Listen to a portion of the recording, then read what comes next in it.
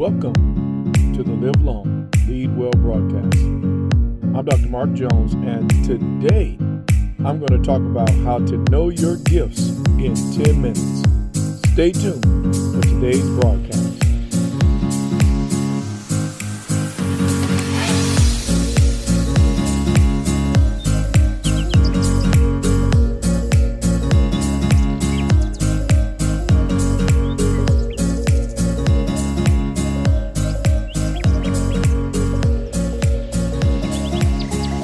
Proverbs chapter 18, verse 16. A man's gifts maketh room for him, and bringeth him before great men. Romans 11:29. For the gifts and calling of God are without repentance. How to know your gifts in 10 minutes. Welcome once again to the Live Long, Lead Well broadcast. I'm Dr. Mark Jones, and that's what we're going to discuss today. How to know your gifts in 10 minutes. You know, one of the things that's very clear from the last scripture that I quoted in Romans 11:29 is that God has given all of us gifts, and He'll never take them back. He will never remove them from our lives. They will always be with us.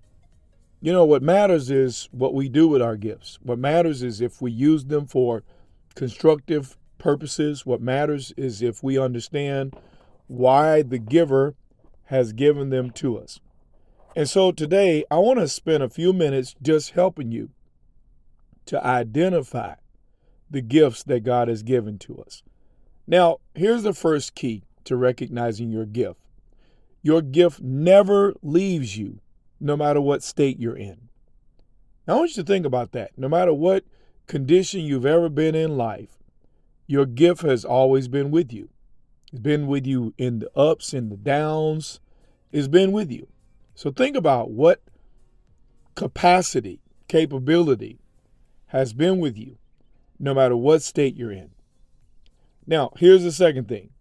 Your gift causes you to become angered by an issue that you feel compelled to solve. That's another way of recognizing your gifts. What issue, what problem angers me? To the point where I feel somebody has to do something about it, probably me. Here's number 3. Your gift is attached to what men celebrate you for the most. You know, and there's a contrast to that I'm going to talk about a little bit later. But think about it. For what are you celebrated the most? In what do people recognize you for? You see, that could point to what your unique gifting is. Number 4 provides a little bit of a contrast to that statement, but both are true. The greatest attacks on your life are typically tied to what you are gifted or designed to change. I'm going to say that again. The greatest attacks on your life are tied to, or they centralize around, what your gift is designed to change. Whatever your gift is designed to change, fix, solve, be a remedy, a solution for, typically the greatest attacks of your life have been tied to that particular area. So pay attention to that. Here's number 5. Your gift makes you exceptional even without having education. You know, I often tell people that what you want to do is educate your gift. But your gift will cause you to be remarkable even without education. I believe the highest and best use of education is to educate yourself in the area that you have really been designed, graced for, gifted in, and can be passionate about. Now, here's number 6. Your gift keeps attracting certain kind of people to you. So stop and pay attention. What kind of people are always attracted to you? It could point out where you are gifted, what you are gifted in, because your gift has housed within it a certain attraction. Here's number 7. Your gift will never allow you to not care about what it was created to do. You know, it'll be like fire, as Jeremiah said, shut up in your bones. There's an innate have to care and have to do in that particular area of your design and or your gift. Now here's number 8. The more you function in your gift, the closer you feel to the source of it. I'm going to repeat that. The more you function in your gift, the closer you feel to the source of it. There's no greater sense of connectedness to God than when you are functioning according to his intention concerning your life. Here's number 9. You will be hated and or loved for your gifts. I'm going to say that again. You will be hated and or loved for your gift. Now, here's the point. Your gift can solicit some of the strongest emotions from others, whether positive or negative. You know, remember one day, Jesus, the healer, who went about healing all manner of sickness and disease, they were saying, Hosanna, save now, King of the Jews. And the very next day, they were saying, crucify him.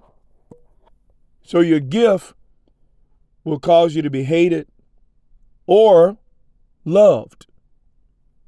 And so there are many times when that contrast exists within the framework and within the sphere of your area of gifting. Now, here's number 10. Your gifts compel men to compensate you for exposure to them. I'm going to say that again. Your gifts compel men to compensate you for exposure to them. In other words, people want to be exposed to whatever it is you are gifted in. You know, if you, and this is really number 11, if you function exclusively in your gifts, you will not have enough hours in the day for those who demand some of your time. And that ties directly into what I just said in number 10. Your gifts compel men to compensate you for exposure to them. See, these are ways to discover the areas in which you are gifted. Now, here's the 12th thing I want you to think about. Some people will reject your gifts until problems that they encounter can only be resolved through your gifts. I'm going to say that again. Some people will reject your gifts until the problems they encounter can only be resolved through your gifts. Now, a perfect example of that is the person of Joseph in the Bible. Joseph was a dreamer. He had ideations about his greatness and where he would be eventually placed within the framework of the kingdom. But his brothers hated it for him. They hated him because of these dreams and these ideations he had about greatness and grandeur. And of course, after a series of events, from being dropped into a pit, sold as a slave by his brothers, lied on in Potiphar's house, mistreated, thrown into prison, eventually, Joseph's gift brought him to exactly what God intended for his life. Now, the way that it occurred is that Egypt was experiencing a problem that only Joseph's gift could resolve. And that's when Joseph's ascension to the place that he had dreamed of, been designed by God for and gifted in, was fully realized. Now, those are 12 ways to be able to determine what it is you have been gifted in or what you have been designed for.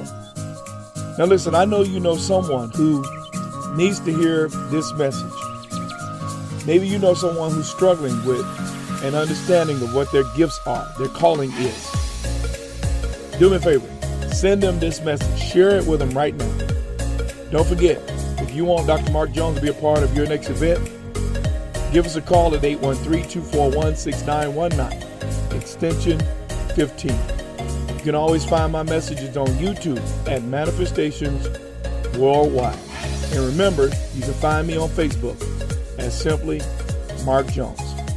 Until we get together next time, may you live long and lead well.